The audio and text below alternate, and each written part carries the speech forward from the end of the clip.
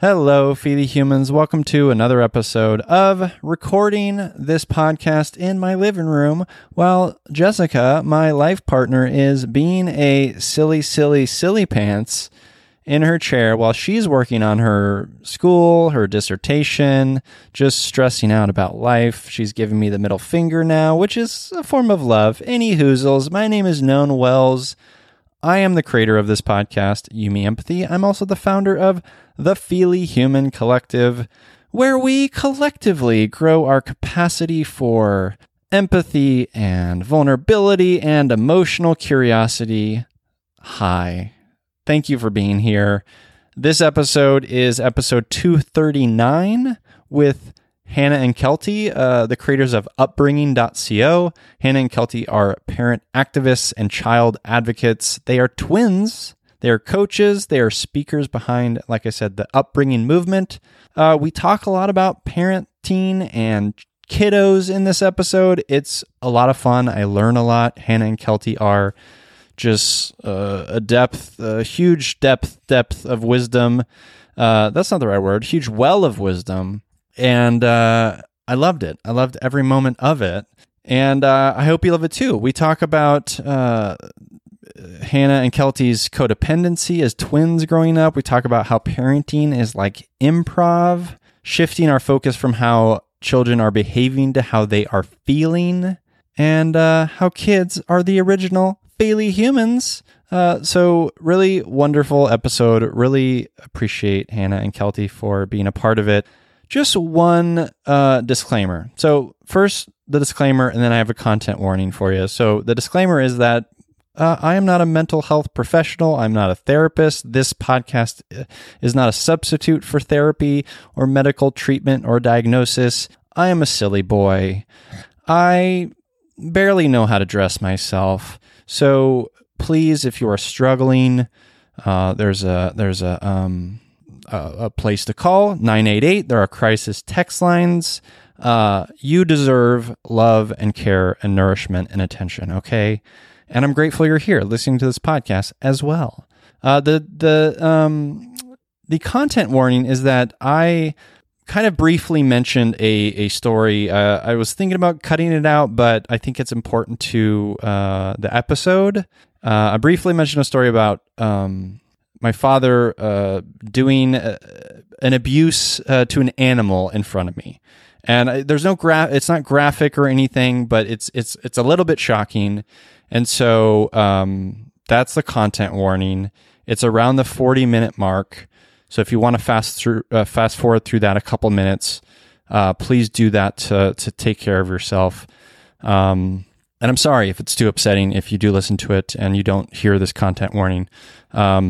It came up just naturally, so that's the content warning. Any hoozles, please follow the show on Instagram at You Me Empathy and at Feely Human. Connect with Feely Human. So I have a membership community that I am launching hopefully in January, and I'm very excited about it.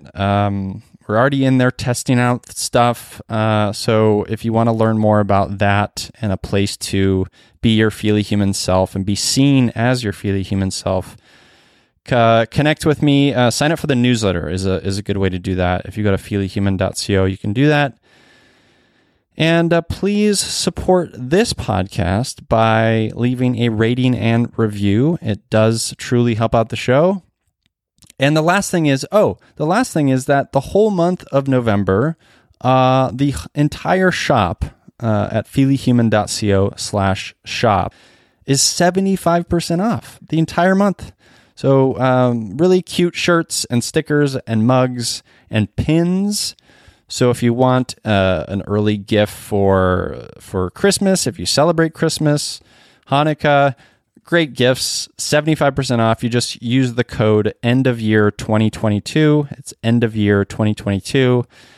And it's a good way to support me. I think I'm wrapping up the shop for Feely Human. I don't know if the feature will have a shop, so please check it out. Go to feelyhuman.co/shop. Check that out. 75% off the entire month of November. Okay, I am just talking way too much, so I'm very sorry about that. Let's hear from Hannah and Kelty, the wonderful Hannah and Kelty of upbringing.co. Enjoy that right now.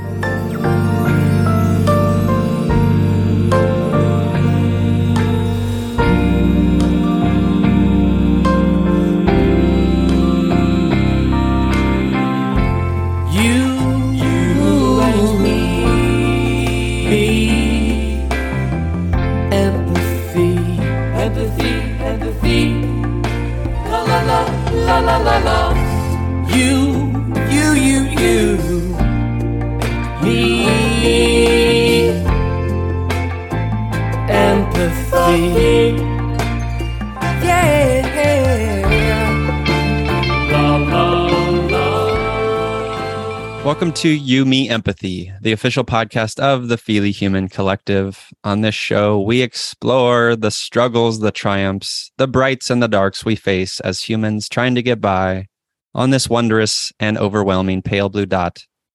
The intent of You, Me, Empathy is to talk openly, without judgment, about our mental health, our neuroses, our shared anxieties and worries, to create a dialogue that is vulnerable and deeply human and empathetic, and to share that dialogue with others to inspire emotional and cognitive collaboration and insight so we can, hand in hand, break down the stigma that make us feel shame and guilt for struggling, for feeling our feelings, for being feely humans. You, Me, Empathy is a brave place designed to inspire the beauty in each of us, because each of us, in all of our kaleidoscopic parts, makes up a magical whole that deserves to be seen. Today, I am doubly grateful to be here with twins, mothers, parent activists, child advocates, and founders of Upbringing. It's Hannah and Kelty. Hello. Hello. Happy to be here. Happy to have you here. I don't often have two people at the same time on the show. I've never had twins on the show, so this is a first. Very exciting. Since you listen to the show, you know we start with an emotional check-in. How are you feeling? Let's start with you, Hannah. Feeling grateful to be here. Grateful for the breeze. It was such a tender breeze on our walk this morning. So that's where I am right now, is just feeling tenderized, I think, and just happy to be sitting here. I feel a lot better after the little intro you gave. I wish I could hear that like every morning when I wake up. You can. No, but like live like this, if you could just hop on Zoom and say it, that would be ideal. Happy to do it. I'm feeling a little bit like emotionally frazzly. Our kids' free school is doing a field trip today, and they're going to a mall to ice skate. And I think I kind of stress about one of my kids in particular being on trips in the wild, crossing streets and those things. So I'm trying to just kind of tend to my frazzly edges a little bit. What is that kiddo like? Do they tend toward like being a little wandery or sensitive or all of the above? Definitely not wandery, very sensitive. And yeah, so I think that if they end up feeling dysregulated, they'll sometimes would just run away. So yeah, I think the chances of that happening are probably very low. And I trust the people that they're all with immensely, but I'm still, feeling it a little bit. Yeah. Well, as you know very well, this is the work you do. It's like you honor the fact that like you're feeling that's valid, and they're safe. And you know the fact that you trust the people they're with. Honor both of those things. The best you can do, right? And it's hard, right? It's hard having our kids out in the wild, or our people out in the wild, or even our pets.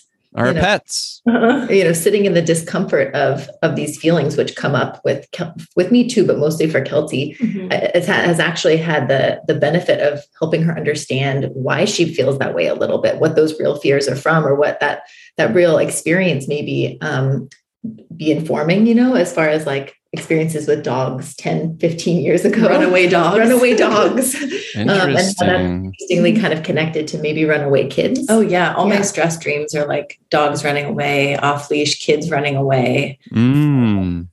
But you were reminding me of, I don't know if you know the musician Lisa Hannigan, but she has this great song called Safe Travels Don't Die. And it just like lists all of these like really hilarious, kind of interesting ways that somebody could die. It's a good song. It sounds good. It sounds good. How are you?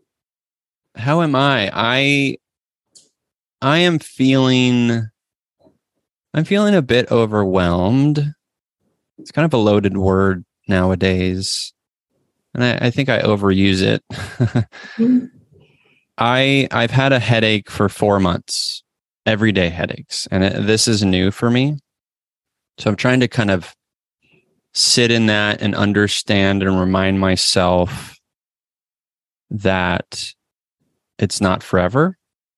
You know, that old sage of wisdom. You know, as people who experience mental health or mental illness, as someone who has major depressive disorder, it's a skill I've learned to remind myself I am feeling this today, right? And it may not be tomorrow. So I've learned to say, okay, my headache is here today. It may not be tomorrow. It has been the last 4 months, you know, consecutive in that way. And it may not be tomorrow. So I've been trying to kind of remind myself of those things. It's been hard.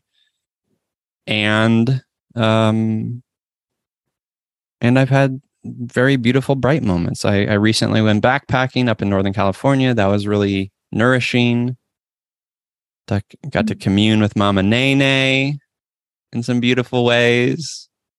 Connect with Jessica on a little walk with one of our dogs and our horse last night. That was really special. So feeling good about that. Trying to find my footing again. I recently kind of got pushed out of a day job in some kind of dehumanizing circumstances that made me feel not very seen. And so trying to find my footing again. And I feel like I'm getting there, which feels good. Sorry that happened. Yeah. Past, present, future, all the things. So it's a big ask to get used to a headache. That's a big ask. Yeah. I know. Do you ever experience headaches? The few times I do, the whole headache, I'm so grateful because I don't get headaches very often. So that's what I tend to think of as like, wow, this sucks. I'm so glad I don't get these all the time. Yeah. I've had chronic pain issues and things like that where it's really tricky business to stay afloat during all of it. Though the way you tie in the idea of pain with the idea of feelings, because I don't always hold them together. Like, there are a lot of feelings tethered to being in pain or being uncomfortable too. Trying to hold them like the weather. Yeah, I was going to say temporal, literally like temporal, just kind of stormy, come and go. Yeah, my friend Kate Flanders says, "How is the weather in your mind?" Which every time I sort of think of my feelings or my pain, my physical pain, I think of that. And it's helpful, right? Because it is temporal. It is passing. It is temporary. It's wavering, you know, it's not forever.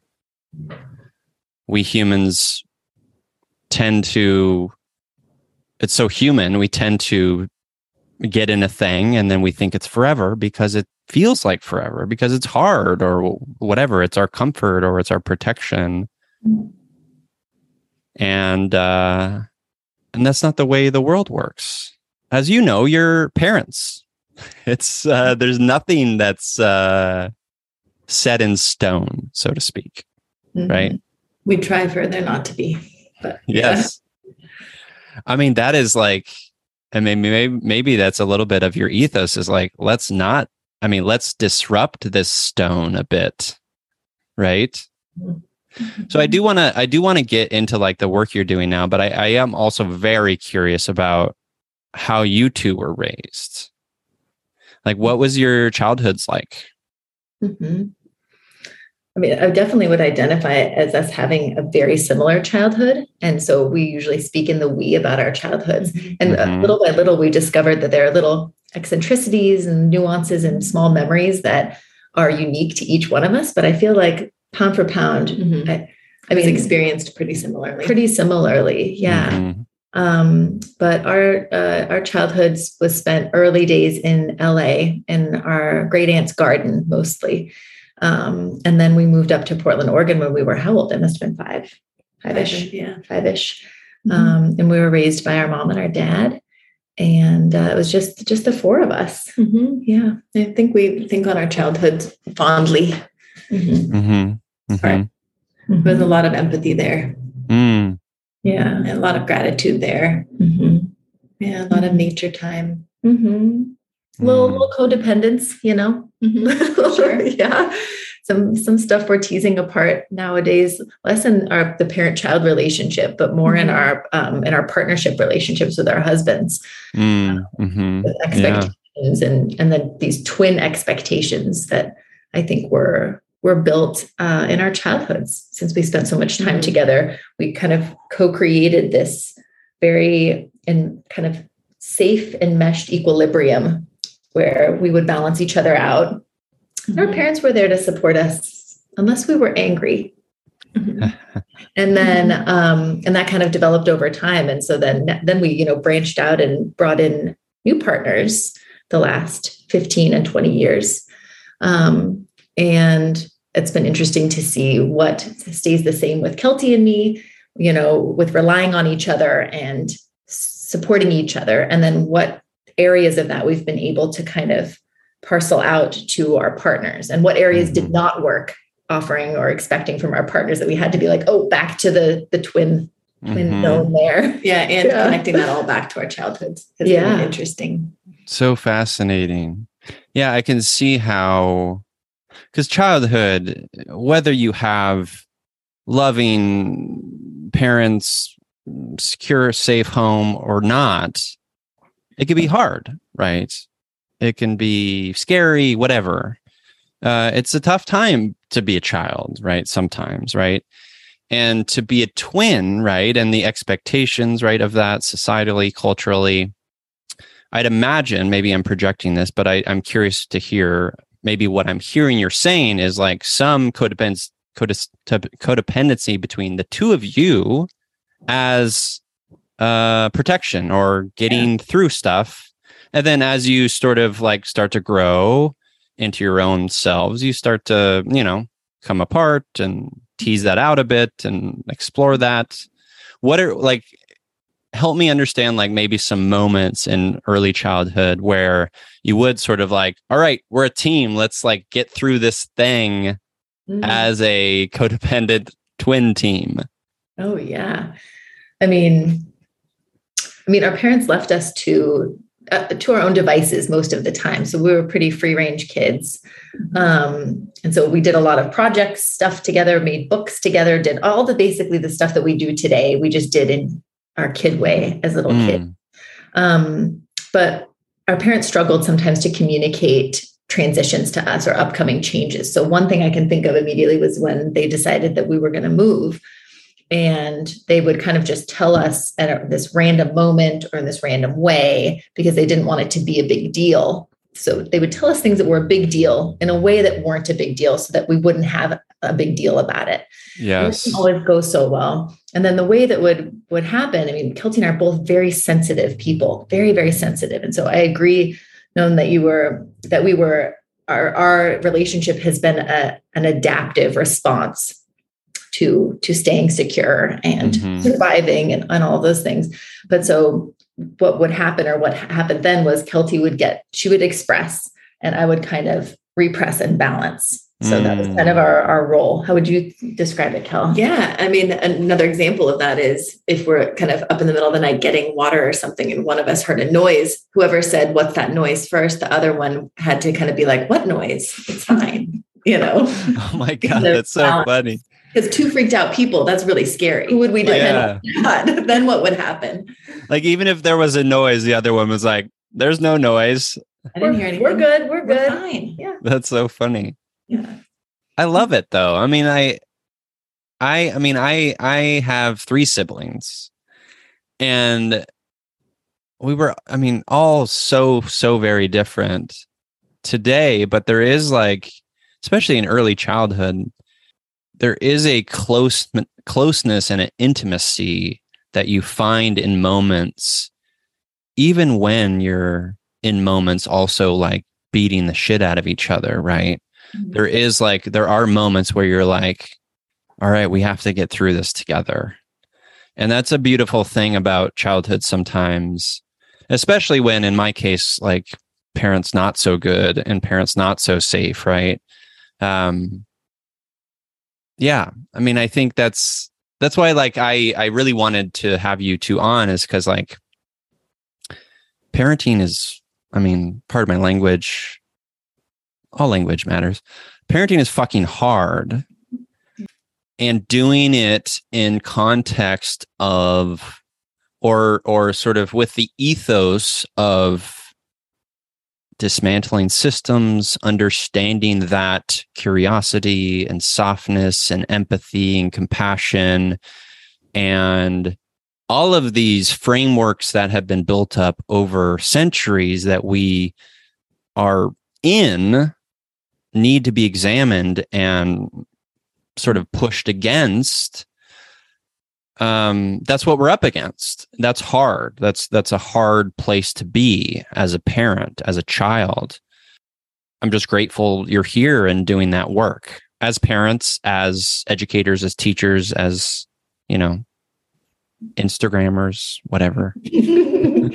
We're grateful too to be doing the work. And I like that you talk about that, just the work that it is to be pushing against these institutions, to be challenging them, to be questioning them, and how being a parent, we think, is so fucking hard because we're not pushing against a higher person in the institution of our homes. We are that person. We are the boss, the CEO, the politician. The man. You're the quote unquote man.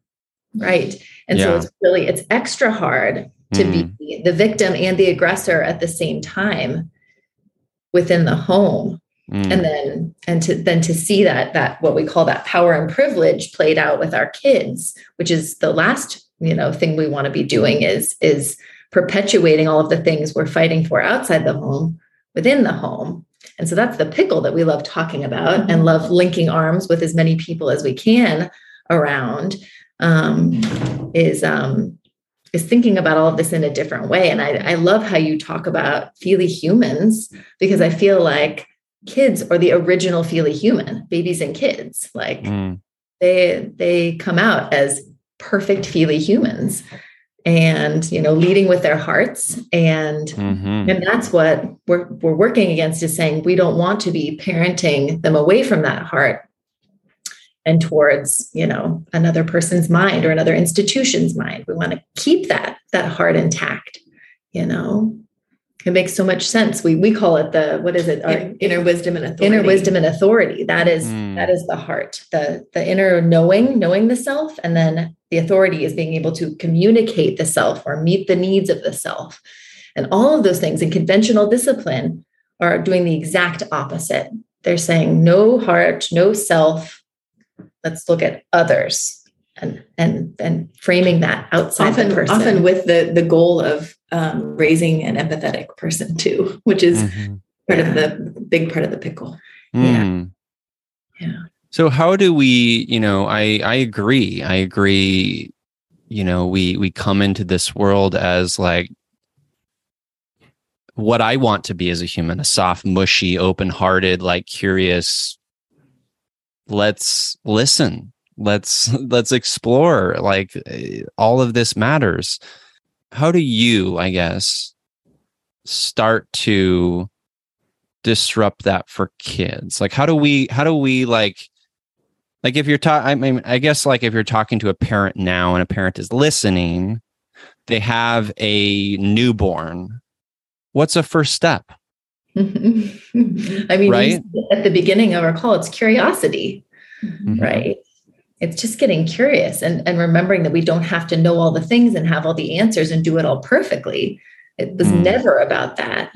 That's a problem with the approach. Yeah, right? we've been conditioned to think that our job as parents is to be civilizing our babies and kids, or be training our babies and kids, or be explicitly teaching our babies and kids about essentially society and how to conform and how to blend in and how to operate out there. So I think that first job that pops to our head is socialization. You've got to socialize, got to let them know what's right and wrong, and what's okay and what's not okay, and what's a bad choice and what's a good choice, and what's nice and what's not nice. And we think that's our primary job. And so whether those listening have an infant or a 5-year-old or a 20-year-old, I think that if we can be switching our goggles from that socialization lens as our primary responsibility to that self-awareness lens, and that continuing to help our babies, toddlers, kids look inside, keep returning the conversation back to what's happening inside. That's where the real growth happens. Like you say, too, people can't be empathetic for others unless they're empathetic for themselves. So that self-knowledge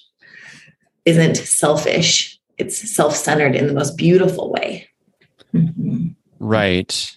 So that is true. And when we have influences, like there are big influences here, like 1, capitalism, 2, religion being one, right? Like these are neutral forces in the life. I mean, I would say capitalism is more of like a negative force, but that's my own personal opinion. But these are big like forces in the world. These are systems, right? That are contributing to, you know, conversations around right and wrong, right? Conversations around socialization and like, do these things to achieve worth, right? Like, how do we, like, those are like deeply ingrained. Yeah. I mean, well, and that's such a question that it's all in the back of our minds, but like, how will they thrive? How will they fight against these systems? We have to prepare them for these systems by integrating these systems in our homes first.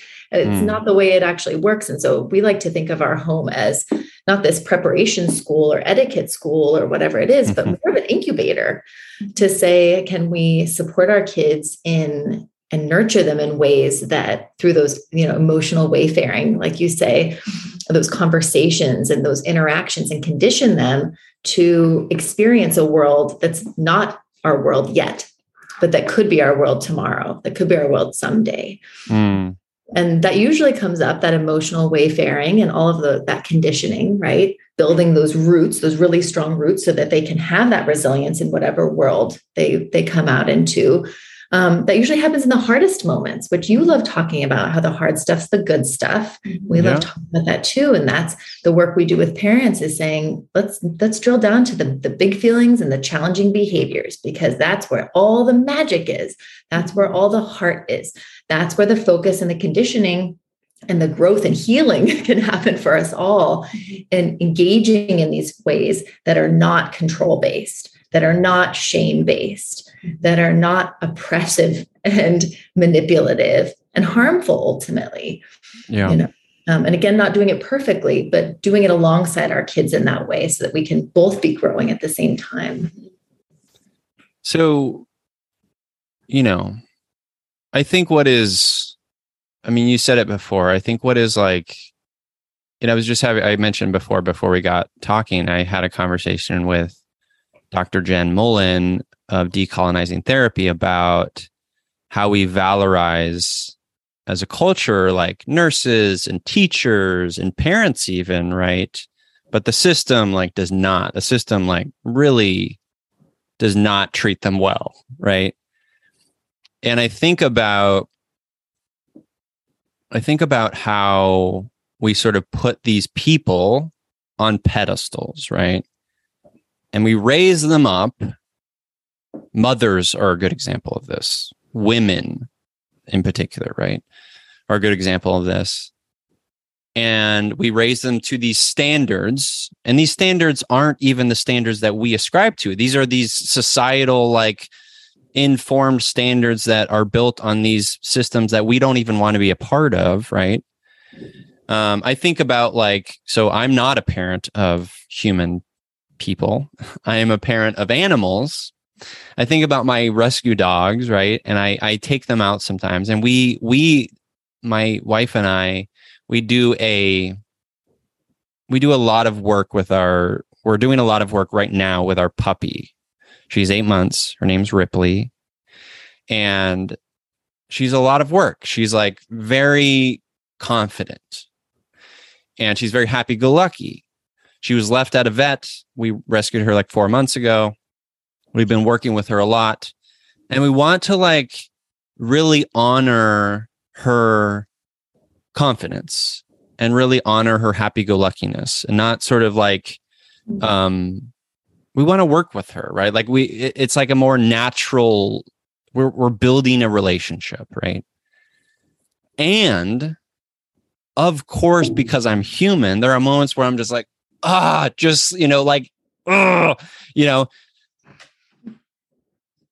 about those moments, because those moments for you as parents, because those moments are important pieces of this puzzle, right? Whatever, if it's a puzzle or a mosaic or whatever metaphor we're talking about here. Yeah. I like that mosaic. I love that your lens on your puppy is that of trust and respect and looking to those behaviors and translating them in ways that are productive. So calling your dog confident and happy-go-lucky instead of mischievous and, not listening, which I think that we do to our kids very easily too. We see these behaviors and we immediately see them as pathological, worrisome, bothersome, scary, unnecessary. And so those are all those beliefs. And like so much of the work we do is finding ways to flip those beliefs and to see the potential of looking at these little beings, whatever they are, in a way that serves them and serves us in our relationship. Well, that would be me making it about me, right? That would be like, oh, she's doing this to me in some way, right? Like why, it's. Well, all of those judgments would be about you and your impression or the impact on you. Yeah. And I think so much about what we talk with parents about, Kelty can talk to this better than I can, is this kind of improv act idea that we have with our kids or with our animals or with anyone in our lives. And I think the frustrations we have when we're like, God, why won't they just do what I want them to do? Or whatever it is because we think we're the only ones on stage, or because we think we're the ones who write the script and figure out the set design, and we're the director, we're the producer, we're all the things. And then when they don't follow their lines, we're just like, no, you're off script. That's not okay. You're supposed to sit, or you're supposed to stay. You're supposed to do whatever, not eat that shoe or whatever. Yeah. It's hard when our little kids like virtually tear the script up right in front of us. And they're like, no, I would never say that. That's not in my character to do that. Right. And that's when the improv act can take shape, and it can be yes and it can be sharing the stage, and like you work on so beautifully, getting curious and getting empathetic for what their motivations are, what their needs are, what they're bringing to it, how to make that balance and that juggle work for everyone. Right. And remembering who they are and what their freedoms are too. So we have a freedoms model on our website that we've kind of identified 10 freedoms that our kids have. But I would like to say that animals have those freedoms as well. They feel very universal to us, or easily interpretable. But they're freedoms like the freedom to nourish. So eating in a way that fits their bodies and feels right to them. The freedom to rest. So cleaning up or not cleaning up, or going to sleep or not going to sleep, right? The freedom to contribute, also participating or cleaning up things. What are the freedoms? To feel, obviously, right? To speak, so to say how they feel and what they want, right? All of these areas that we've been trained as parents or as owners to say, actually, I need to control all of these, and actually not quite so much freedom in these areas, because giving our kids or anybody freedom who we have power over can really easily make us feel like we're losing our own freedom or we're losing our own power. And so much about the freedoms model that we've figured out to help ourselves as much as anyone else is to help us realize that we can let go to let grow, right? And that we can reclaim a lot of our own freedom and our own joy and our own liberation in the process of honoring our kids or our animals in this way as well. Does not mean chaos. So I always want to say that too. Where's your mind going with that idea? I wanted to ask Kelty about like a moment where you had to go off script with a kid. Again, what was that moment like? Like, what did they do and how did that feel? Oh my gosh, it's the story of my life. No, it's like I am not in charge of what happens during the day with my children. I'm nowhere near in charge at all. And it's been a slow reckoning, a slow a journey of acceptance. Sometimes I feel better about it, and sometimes I feel worse about it. I love that you bring up confident and happy-go-lucky dogs. And I was just having a conversation recently with a friend about how both of my rescue dogs, Boxer Bull Mastiff mix and Pit Lab mix, were really anxious and aggressive dogs, and were incredible training for me as a parent in honoring them. Like you said, how can we honor that? Because work with it rather than I mean, we all have this idea of what our dog will be or who our child will be. They'll be polite, they'll be sweet, they'll be the happiest dog at the park. They'll be the golden retriever that comes when I call and, follows right at my heel and just loves me and does everything I say. And everyone who has kids has that exact same assumption and hope and wish. And some people get that. Some people totally do. And most of us don't, to a degree at a certain point through kids' development, through stressors, through whatever it is. And aren't we lucky? We are so lucky because if we're really lucky, we're able to look at those puppies, dogs, kids as, like you said, Hannah, opening up this whole world of needs, of boundaries, of trust and respect in relationship with someone else, as opposed to the world going just as we hope it will through our own personal lens and our own conditioning. Yeah. Yeah, I think that's so beautiful and important. It's really a moment to decenter yourself in the experience, because you're right. Like, raising and rescuing dogs, for me, these past 15 years and being in relationship with animals, marrying into a family, my wife was like a 4-H babe. Marrying into a family with horses, like we have 2 horses. It's really, certainly horses, you have to be exceptionally mindful of your emotional state, right? Checking in on that. And then with dogs, right? I've had to really check in on my own anxious attachment to control. And like, what are you trying to control here? And a perfect example of this is like, they go out into the yard, they create little mud mallets with their paws, and they bring them back into the house. I'm like, can I control that? Can I let it go? Can I allow that to be for what it is? Because that's who they are, right? It's such a simple thing, right? And it's such a beautiful moment for me to like, can I honor who they are and allow it to be? And for me, it's like, do I need to vacuum in this moment? What does that say about my own anxious attachment to like wanting to control my environment, right? Like, it's such like, these are all like micro moments of reflecting on our inner worlds, outer worlds, combining together. Staying open to that, beautiful learning always.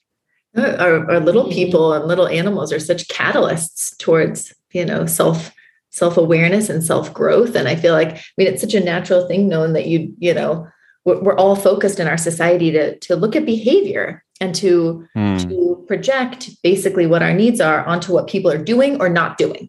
So it's all this invisible world of needs that we never understood as kids. So we just focus on other people's behavior in a way that can meet our own needs, right? And so that's why we control our kids. Do that, don't do that. Rather than say what you were starting to realize, what am I needing? Which is something very few people asked us when we were kids. Very few people asked us, maybe in our schools or in our church or in our jobs, what are you needing, right? All of those institutions as well are focused on what people are doing or not doing, right? Because that's how you measure productivity and that's how you make money, right? And so all of those institutions were redone in the home. And so none of the growth, none of that incubation, none of that root growing about needs and awareness happened. So then when our lives are a little out of control, right, with dogs running in and out, kids doing this and that, the things happening, we feel out of control. And so the only thing we know to do, because it was modeled for us in every institution in our world, is to control. Or Right. like you've been working on, accept and let it go. And so much of the work that we do with folks is saying, what can we do in between those? Right. Mhm. Rather than controlling Those are dogs. two, like letting everything go is a great option if you don't want to over control whatever it is, or freak out or punish or harm or any of those things. Letting it go is great. But we work on the kind of middle work. How can the Mhm. dogs do their thing that they're needing to do? And my need too of not having mud in the house. Can we figure out a way to get their needs met and my needs met? It's not them versus you, which is another thing we've been conditioned to believe, that someone wins and someone loses, someone gets their way and someone doesn't or gets punished. And I mean, again, it's breaking these little people and animals in our lives help us just totally dismantle that belief system and say, because of the love we have for them, it shouldn't have to be either or, right? It can be, and it can be all of us. We can figure this out with a little bit of work in that prefrontal cortex. Yep. World ain't binary. But again, that's the work. It's a lot of work. It's a lot of work. Yeah. Do you feel overwhelmed ever? We do. We feel I feel overwhelmed about things that aren't my parenting so much. And probably just because I work on my parenting and in my parenting. So I feel safer and more trusting in the process. So we always say, progress over perfection. But I find myself feeling overwhelmed or anxious and wanting to do things sooner or better in other areas of my life. With my health. I have that belief sometimes, or even in my relationship with my partner, I still put a lot of those tropes and that binary thinking on our relationship. And as I'm thinking those things, and as I'm even complaining to Kelty about those things, I'm thinking in my mind. What would you tell a parent if they were complaining about their kid this way? Right. I know that it's there. It's all there. It just hasn't integrated quite yet and transferred over. So I'm trying to be kind with myself about it. You get overwhelmed still. You get overwhelmed. Yeah. Well, you do. Yeah. Kelty's kids are a little bit higher energy and higher emotion and More resistance. Yeah. Just more have more of a chronic feeling day. Like we had one last week where I was just looked at Hannah and I was like, I feel so fucking unfair. Like I just am done today. Yeah. Like I just had hit my limit. My kids were resisting everything. One was sitting on the car and refusing to go to the park and on the roof of the car. And I'm like, it's a park. Like, let's just go to the park. Wanted to stay in the car, which was not an option. And that was on the way to the kids' play, which my daughter, first night of the play, refused to be part of the play. Which obviously it's like the dog park. It's like everyone's there and watching, and it brings up all this stuff, having other people watch your little person, doing their thing the way they need to do it. Yeah. It was a hard day. It's a hard day. Yeah. But it's funny. I look at Kelty, who is just such a superhero to me. And I think that's what's so great about being in community with as many people as you can do who are doing this work, is that you can see each other and hold each other in those ways.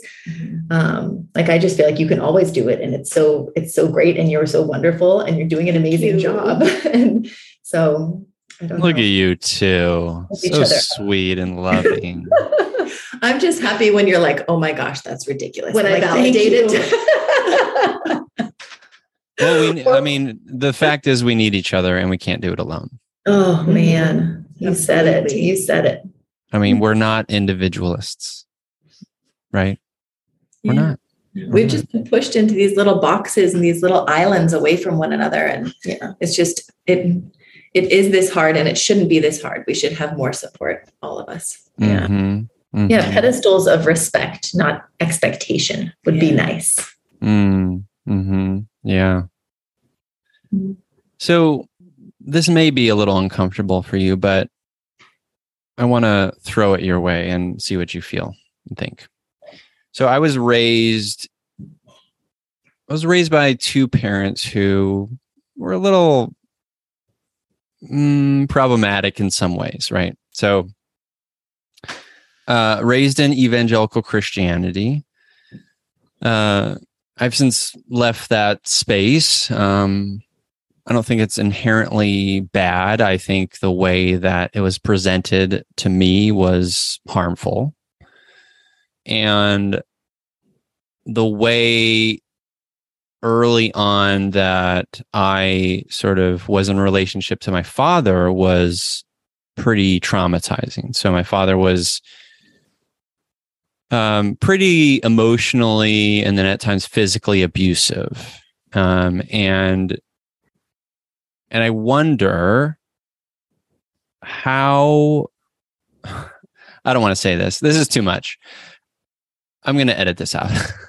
I was going to bring up like a story that my dad did, but it's probably too traumatizing. Too much trigger. For everybody? Yeah, maybe too much trigger. Okay. Well, do you want to share it with us anyway? You can still edit it out. Sure, I'll edit it out. I was going to say there was this moment with my father where I was like 8 or 9, where there was this stray cat. And the stray cat was like, so the way our house was growing up, there was like a downstairs and an upstairs. And the downstairs was like weirdly like partially submerged in the earth. And that's why I have terrible allergies, because we had mold issues. Us too. That's when you said headache, I was like, mold. We're like on the mold train. I'm on a detox right now. Yeah, but go ahead. Keep going. Oh my gosh. But we, like my brother Tannen and I would, we like let the cat in. And my father came down the stairs and he said, take that cat out. Like he was allergic. So like, he's like, you put that cat back outside. And we're like, oh, it's a stray cat. Mm-hmm. So like 5 minutes later, we're kids, of course, we like let the cat back in. And we're playing with the cat, and 5 minutes later, my dad said, I told you. He like storms into the room, grabs the cat by the scruff of its neck, storms like all the way upstairs. I'm following him. He like storms across the kitchen, out onto the deck, and like football throws this cat 100 yards into the air. And I'm like witnessing this thing. The cat, like, thankfully, like, it like hits the ground and like stumbles and then like runs off. But like seeing like a grown man, he's probably in his, I guess, 30s at that point, football throw a kitten. Like that was a moment in my life where I'm like, this man can do anything to me. I am unsafe. And so for the rest of my life, it was like, I got to shut down. I got to protect myself at all costs, emotionally, physically. And there was a lot of like weird, unsafe, scary moments after that. But I wanted to like, I guess, share that with you. You being in the parenting space, like, I mean, that's an extreme example, right? But like, do you ever come across like moments where people come to you with people abusing or having moments where parents are doing harm to their kids or things of that sort? Mm-hmm. Thanks for sharing that. That must have been so much. Yeah, it was a lot. It was wild. Equalizing. Yeah. And then to just like hold, those moments don't go away. They stay in our bodies, For sure. In our memories. And so I don't know if sharing helps you move past that, but we're always grateful to hear those things and to hold some of that for folks. And we do hear that with folks we work with from their own childhoods very often. And then moments in their current parenting that can be relatively dramatic and that can also even be somewhat innocuous, but that can trigger that really deep kind of trauma moment that they had from their childhoods. And so we have a lot of folks who come to us who are like, like what I'm seeing and what's happening doesn't seem that bad, but it feels so bad. Sure. Yeah. And I think that a huge reason for that is that when you said in your mind that this man isn't safe, I think that what you were coming to feel was this world isn't safe. And I think that that's the power, for better or worse, that we hold within in our relationships with our kids, is that kids learn by the way we teach, right? And they don't just learn the lesson we had or the little bit of information or our intention. Kids learn by what we do in a space with them, what they see and feel and experience. And those are the deeper lessons. So they don't learn about cats, they learn about power, or they learn about going against power. They learn about how to use power, or how it feels to be in relationship with that power. And so that's something that we try, and it has been a big reckoning that a lot of folks we work with come to, and can actually create this big change in their parenting, because they realize, oh my gosh, they're learning about themselves, relationships, and the world through this parent-child blueprint.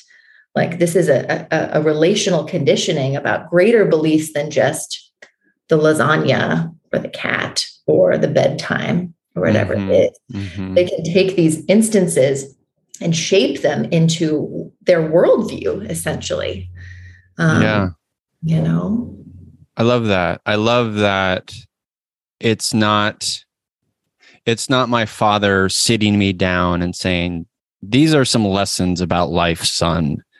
It's about me being witness to how he acted, how he treated my mother, how he treated us, right? How he would rage or whatever, right? Like, it's how he acted, what I saw, what I was witness to, right? It wasn't just the script. It was the stage direction. It was the lighting, the action, right? So much of how we learn as humans, and how little animals learn too, is not explicitly at all. You know, it's implicitly. It's not from the top down, from the brain down, which is what folks have believed for how many centuries. Who was it? Socrates convinced everybody. I can't remember now. But it's forget about him. But it's from forget about him. Just another white dude. Yeah, but it's from the body up. That's how we actually learn about things, somatically. And so that goes completely against the conventional parenting wisdom that we're supposed to just teach explicitly. We're supposed to explain. We're supposed to reason. We're supposed to use logic. We're supposed to be repetitive, and we're supposed to lecture, and then we're supposed to control and coerce, you know? So that just seems so natural to us. Even our schools and our institutions and everything are based on this top-down, mind over matter approach. And again, that loses sight of the heart, right? That loses sight of the body, that loses sight of the experience and the action and the implicit experience that we all gain, right? Thinking about how we all learn. I mean, how do you learn how to cook an egg? Do you really learn how to cook an egg from just reading directions or having someone tell you? You learn by doing it. You learn by overcooking it, undercooking it, dropping it, you know, scratching the pan, doing all the things. And kids learn that way too. And they learn so much from us. And that's why we don't have to do that much. Realizing the power can feel scary, but can just be more than do. Yeah. That feels good.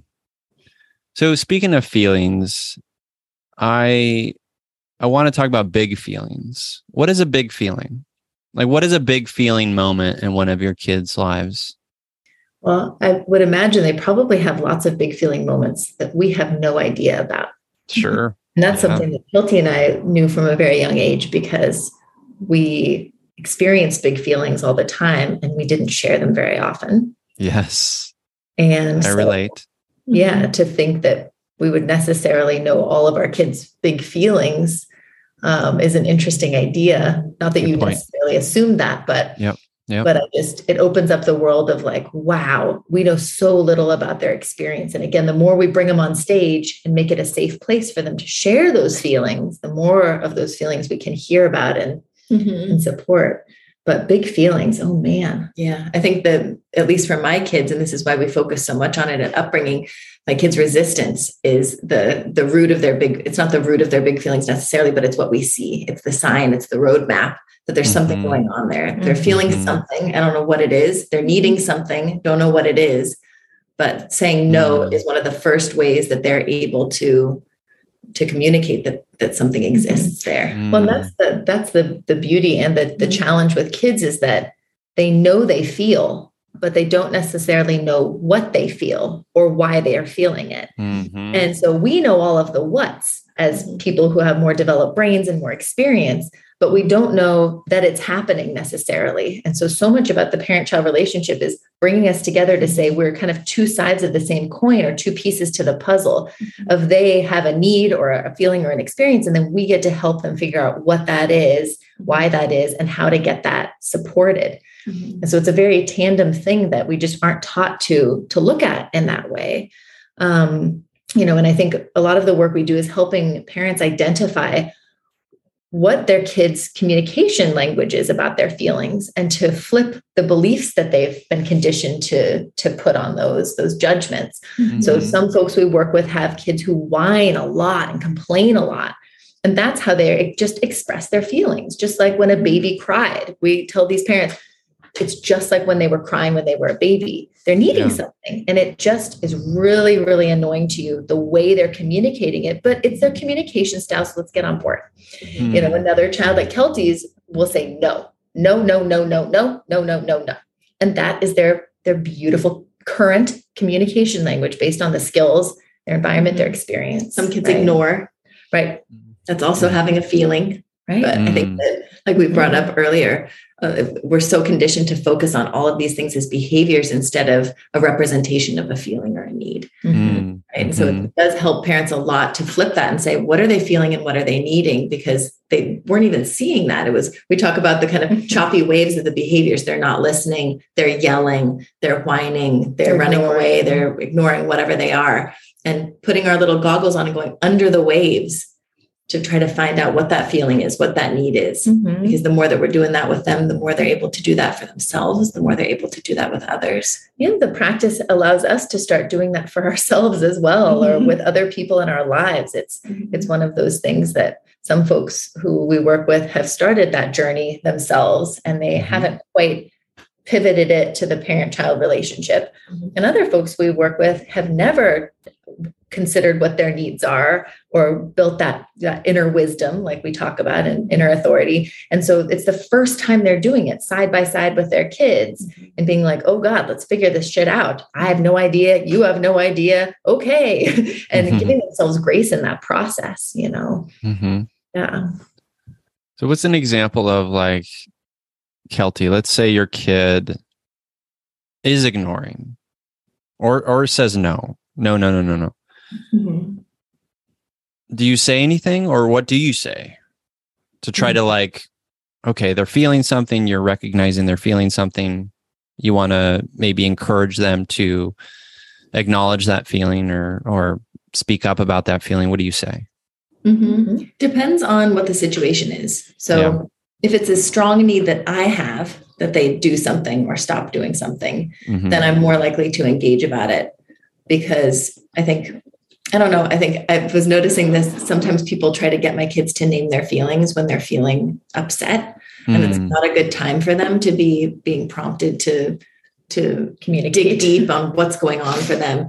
So I think more often than not, I hold space, and I'll just physically and emotionally and just say, okay, I'm hearing that you are needing this, or you're not wanting to do this. A little more about that. Or how come, or what's going on, or what are you needing?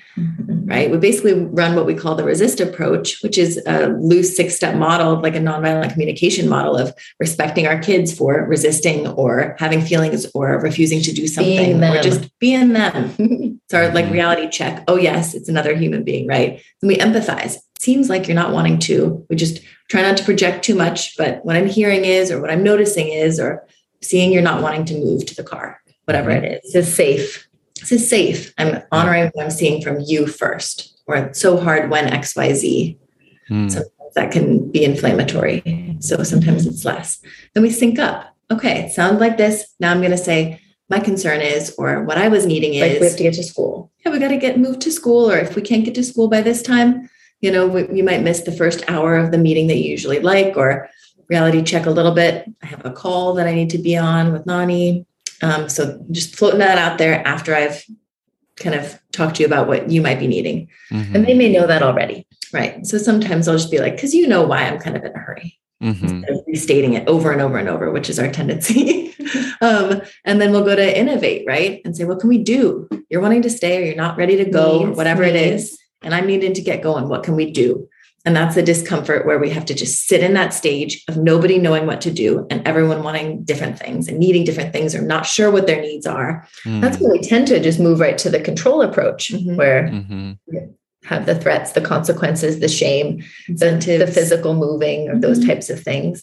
And so this is where it is uncomfortable to literally resist that conditioning and that urge to just get through the situation, make it feel better, right? Yeah. It's like I want the golden goose now, Daddy. Yeah, exactly. It's like that now. Yeah. Yeah. But it's kind of amazing what things can come out of that. Yeah, totally. And that's us offering ideas. Well, do you need a little bit more time? Or maybe once you finish that part, or can I give you a piggyback ride there? Or I was going to run to the kitchen and get this. Do you think you'll be done when I get back? But honoring the obstacle, like that the obstacle is the way in that way, that's saying there's a reason why. And instead of just railroading you and pushing you into using my power and privilege against you, I want to help you understand yourself in this moment. This is a great opportunity to understand why you don't want to go and to learn why I want to go. And then to figure out how to get both of our needs met. It's an investment. We can't always take the time, but then we move into the summarize step, where sometimes we have to set a limit, especially if it's like a physical thing, like I'm going to have to help your body off that ledge or whatever it is. It's unsafe. We've tried to work it out and we can't do it. Or we might just circle back to the beginning at that point, because I'm not going to force my kid's body into the car or drag them somewhere. They're still trying to figure this out. Sounds like this. And we just try it over and over again until we can get everyone's needs met. Sometimes that's taking a step away and coming back and then trying again. Or, in our step of the resist approach is also checking our own needs. Does this have to happen right now? Does it have to happen in this way? Does it have to happen in this place? Whatever it is. And I think just cycling back to the end of the approach is T for trust, trusting that this is okay. Competing needs can be a safe space. None of us grew up that way. Competing needs was scary. Competing needs was dangerous. Our needs were probably never put before anybody else's because we had less power and privilege. So remembering that all of these moments of competing needs, running the resist approach, failing our way through the resist approach, screaming, dragging bodies around is okay too, right? And we're going to apologize. We're going to circle back. We're going to file that away for next time, ways that we might want to show up differently, self-regulate, chill out, let go back to the drawing boards for a new plan, right? Woof. It's a lot. It's a lot. And what is so important about it, and it's very clear to me, is that you and the child or the kiddo, the little human, throughout the whole experience, you're learning together. You're growing and learning together. And that's never changing, and that's always happening. And what I have railed against in the past on this show is this weird societal norm. I'm sure you've bumped up against it, where we do this thing. Oh, they're kids. They don't understand, right? Well, they don't understand. They're small. You'll get it when you're older, right? Oh, it's so damaging. So I love that your approach is about, we're in this together and we're learning and growing together. It's beautiful. It's important. Yeah. It's a fundamental respect for another human being. And if you respect human beings, then you have to take the time to meet their needs as much as your own. And I think that's why it's a very convenient thing to say is they don't understand and they need to be controlled, because that ensures that the person in power continues to get their own needs and agenda met. Yes. Right. And so we take that model. Even if we justify it in terms of teaching or whatever it is. Yeah. Right. The parent knows better. Yeah. Mama knows best. I want to punch people in the face who wear those t-shirts. I get really worked up about it, for sure. Well, it's very patriarchal too. It's very, it's all wrapped up in that. Yeah. Well, but it's in this, it's moved into this feminist, lifestyle feminist culture. So it just feels very hypocritical to us. Yeah. You're just adopting they're adopting the patriarchal language, which in the parent-child dynamic, when, as they said, they're the man. So this idea of allyship, right, with our kids, allying with them teaches them how to ally with their own emotions and needs and with other people's emotions and needs. And it's new to us. It's new to them. It takes a little bit more time, but we always tell folks that it's an investment that, quote unquote, pays off, and pays off as in shoes don't always get put on, or sometimes still late to places. But our kids, again, their worldview is shaped in a way that feels really good to us and to them, right? And that's the whole goal, is that worldview that allows for you always say safety is like the crux of everything. And in that relationship of the resist approach, or working through a challenge or big feeling, we're creating safety that can allow for growth, trust, curiosity, joy, all of these other things that none of those would be able to exist if we controlled our child in that moment. Yeah. So it's a kind of a cool, magical thing. It's a radical act. It's it's not something we can do every day, and it's, again, not one more thing on top of your parent to-do list. Yeah, when you were like, gosh, that's a lot. Sounds like a lot, but it's actually so much easier than controlling and dominating. And it feels so much better. I think it's like we pointed to earlier, it's just tearing up the whole script and just feeling our way through interactions instead of that top down, have to say this, then I say this, then you do and say this. It's liberating. Yeah. Really it liberates all of us. It's liberating. I think that's the word. And it's what you said before, Kelty, too, which is like letting go and then finding space in between where I'm allowing for them to get their needs met and allowing for me to get my needs met. It's scary though. It's a trust fall. It's for a lot of parents that we work with, they're like, it's like letting go. And it's just like a black void. And I'm terrified by this. Right. So we always suggest to start in the small moments, the ones that aren't like when you're about to miss a really important call, or when they're on that ledge, or when something else you're needing to see to a baby also, and it's just high stakes moments. Practice in those easier moments and get started with those to build up those skills and that confidence and the awareness so that those will start trickling into the tougher moments in the middle. Love it. Love it. So what is exciting? What's next for upbringing? Like what do you have on the horizon that you're working on that's filling your hearts up? We're working on a course and we're working on a book. Yes. Nice. That's exciting. When I say working, I mean, we're talking about it a lot with our business life coach. I mean, that's working. We're crying about it. We're walking about it. We're talking about it. We're dreaming about it. I mean, that's all part of it. That's all part of it. The course is like makes the most sense and will be fun and needs to happen financially, and it'll free us up a bit. But I think that our hearts are really where they were, 35 years ago when we were making little books together and scheming and dreaming and drawing and writing. That's our happy place. And I think that that's why it feels so good to engage about that. It's just blissful. It makes me feel so happy and optimistic and just at peace in those moments. Yeah. So I'm holding on to those. That's the next thing though, just more tangible upbringing things in the world to support people. Yeah. Course makes sense for you too. Absolutely. And would it be an evergreen thing?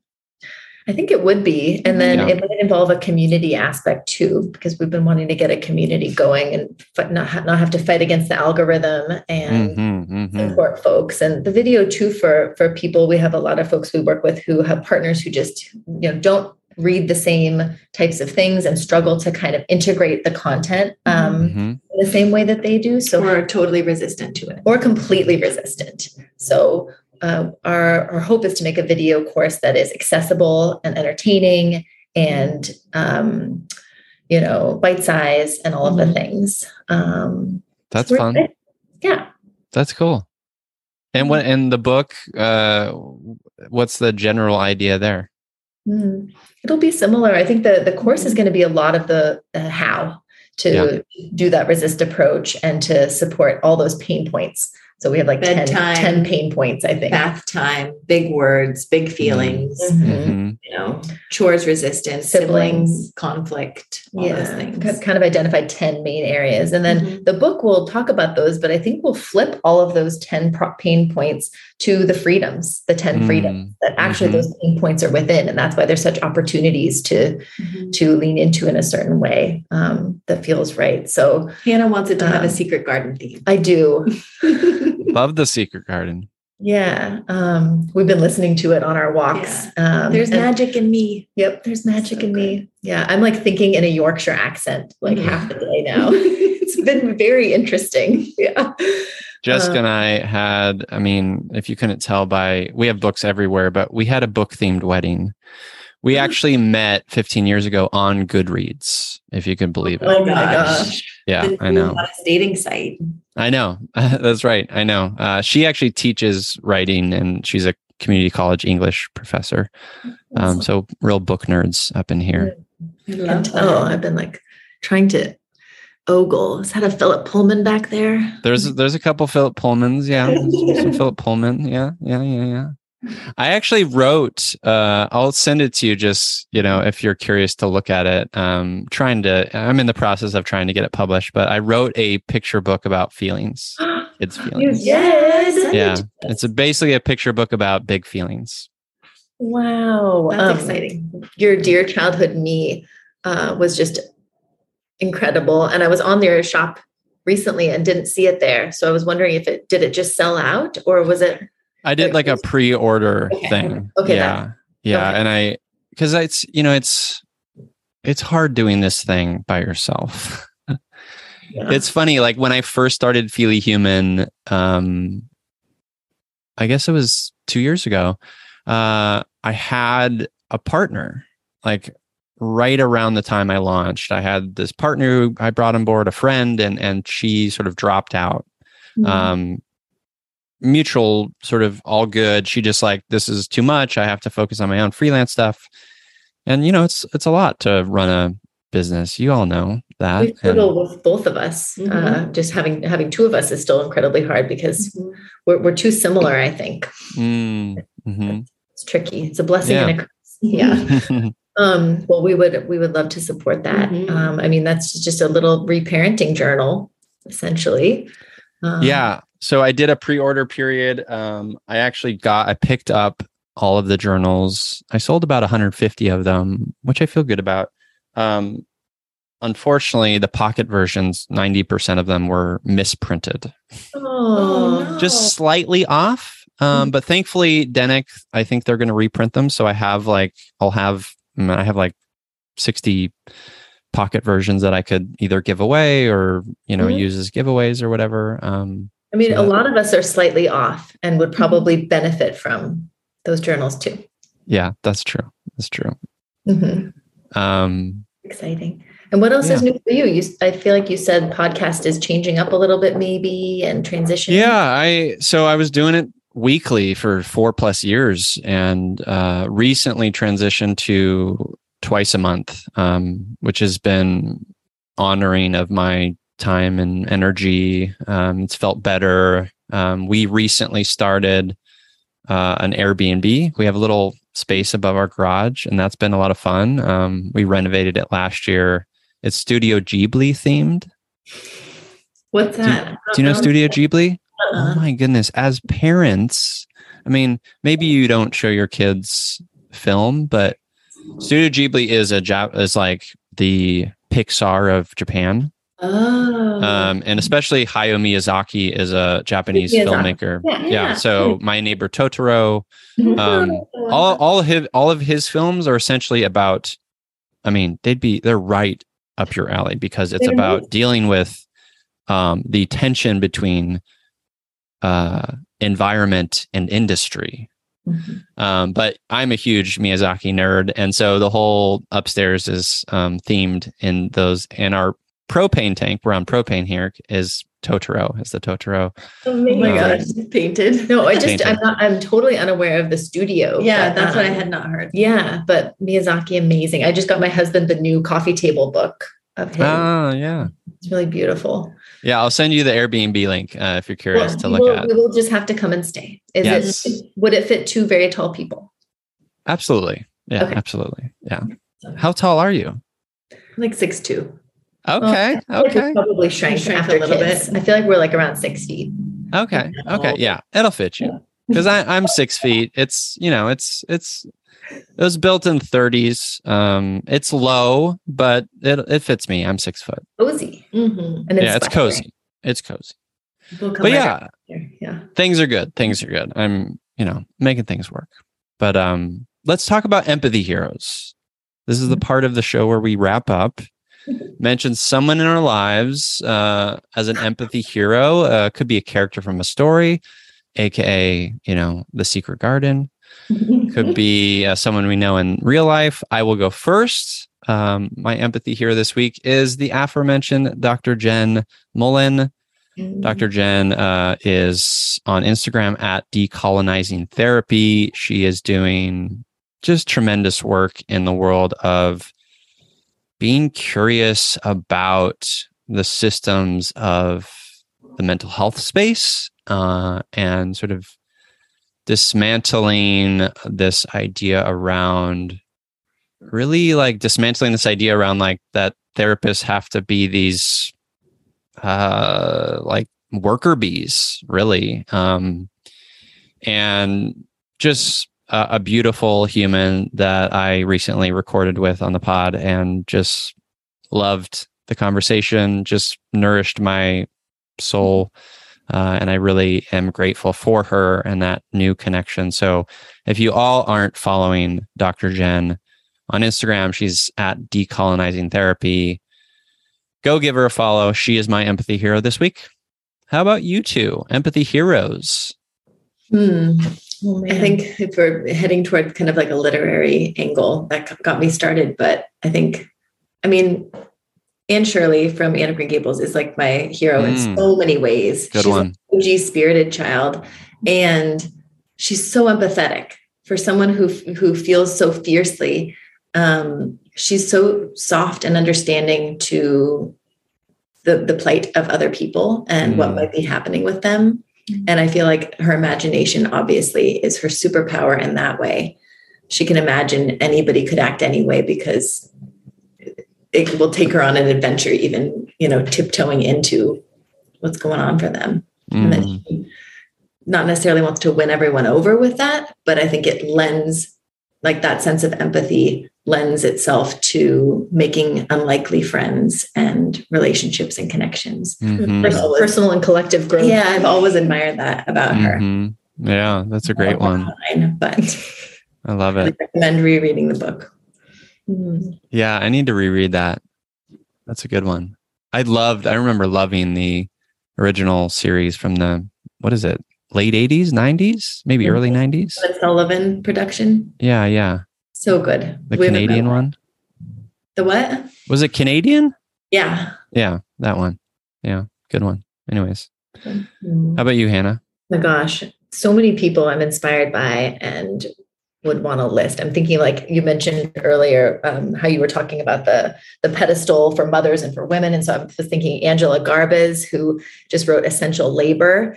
And I think it's Angela Garbes. That's her Instagram handle. But I don't know. So many people are coming to mind. I don't know. I've been following Lisa Oliveira on Instagram recently, and she's a new mother. And so seeing, just reading a little, and I read her Substack as well, and just reading her experience and her questions and the incredible amount of grace and she's giving herself and the vulnerability she's expressing in this like new time where, we're just unfollowing people constantly who are just portraying this new motherhood as just so unrealistically perfect and amazing. And so I'm just the words that she shares with folks. They impact me, and I have an 8-year-old, a 6-year-old and an 8-year-old. And so they've been helping kind of me heal from the past to the future, back to the future, I guess you could say. And I've been appreciating her work a lot, inspired by her. So funny you mentioned Lisa. Lisa's been on the show, and Dr. Jen mentioned Lisa as her empathy hero just yesterday. That's so funny. Oh, nice crowned. Yeah. Well worth it. So Hannah, Kelty, where can the Feely humans out there connect with you two? Yeah, you can find us at upbringing.co. That's our website. We've got a little shop. We're still doing small group coaching and private coaching through there. And we've got the podcast, which is a little bit on pause right now. the Upbringing Podcast. And then you can find us on Instagram by the same handle at upbringing.co. Yeah. Wonderful. Wonderful. Well, it was a delight to connect with you both. Thank you for being a part of You Me Empathy. Thank you so much. Thank you, Noe. You're very welcome. And to you listeners, as I always say, I'm here, you're here, we're here together on this wayward, overwhelming, awe-inspiring pale blue dot. We have each other. It's You Me Empathy.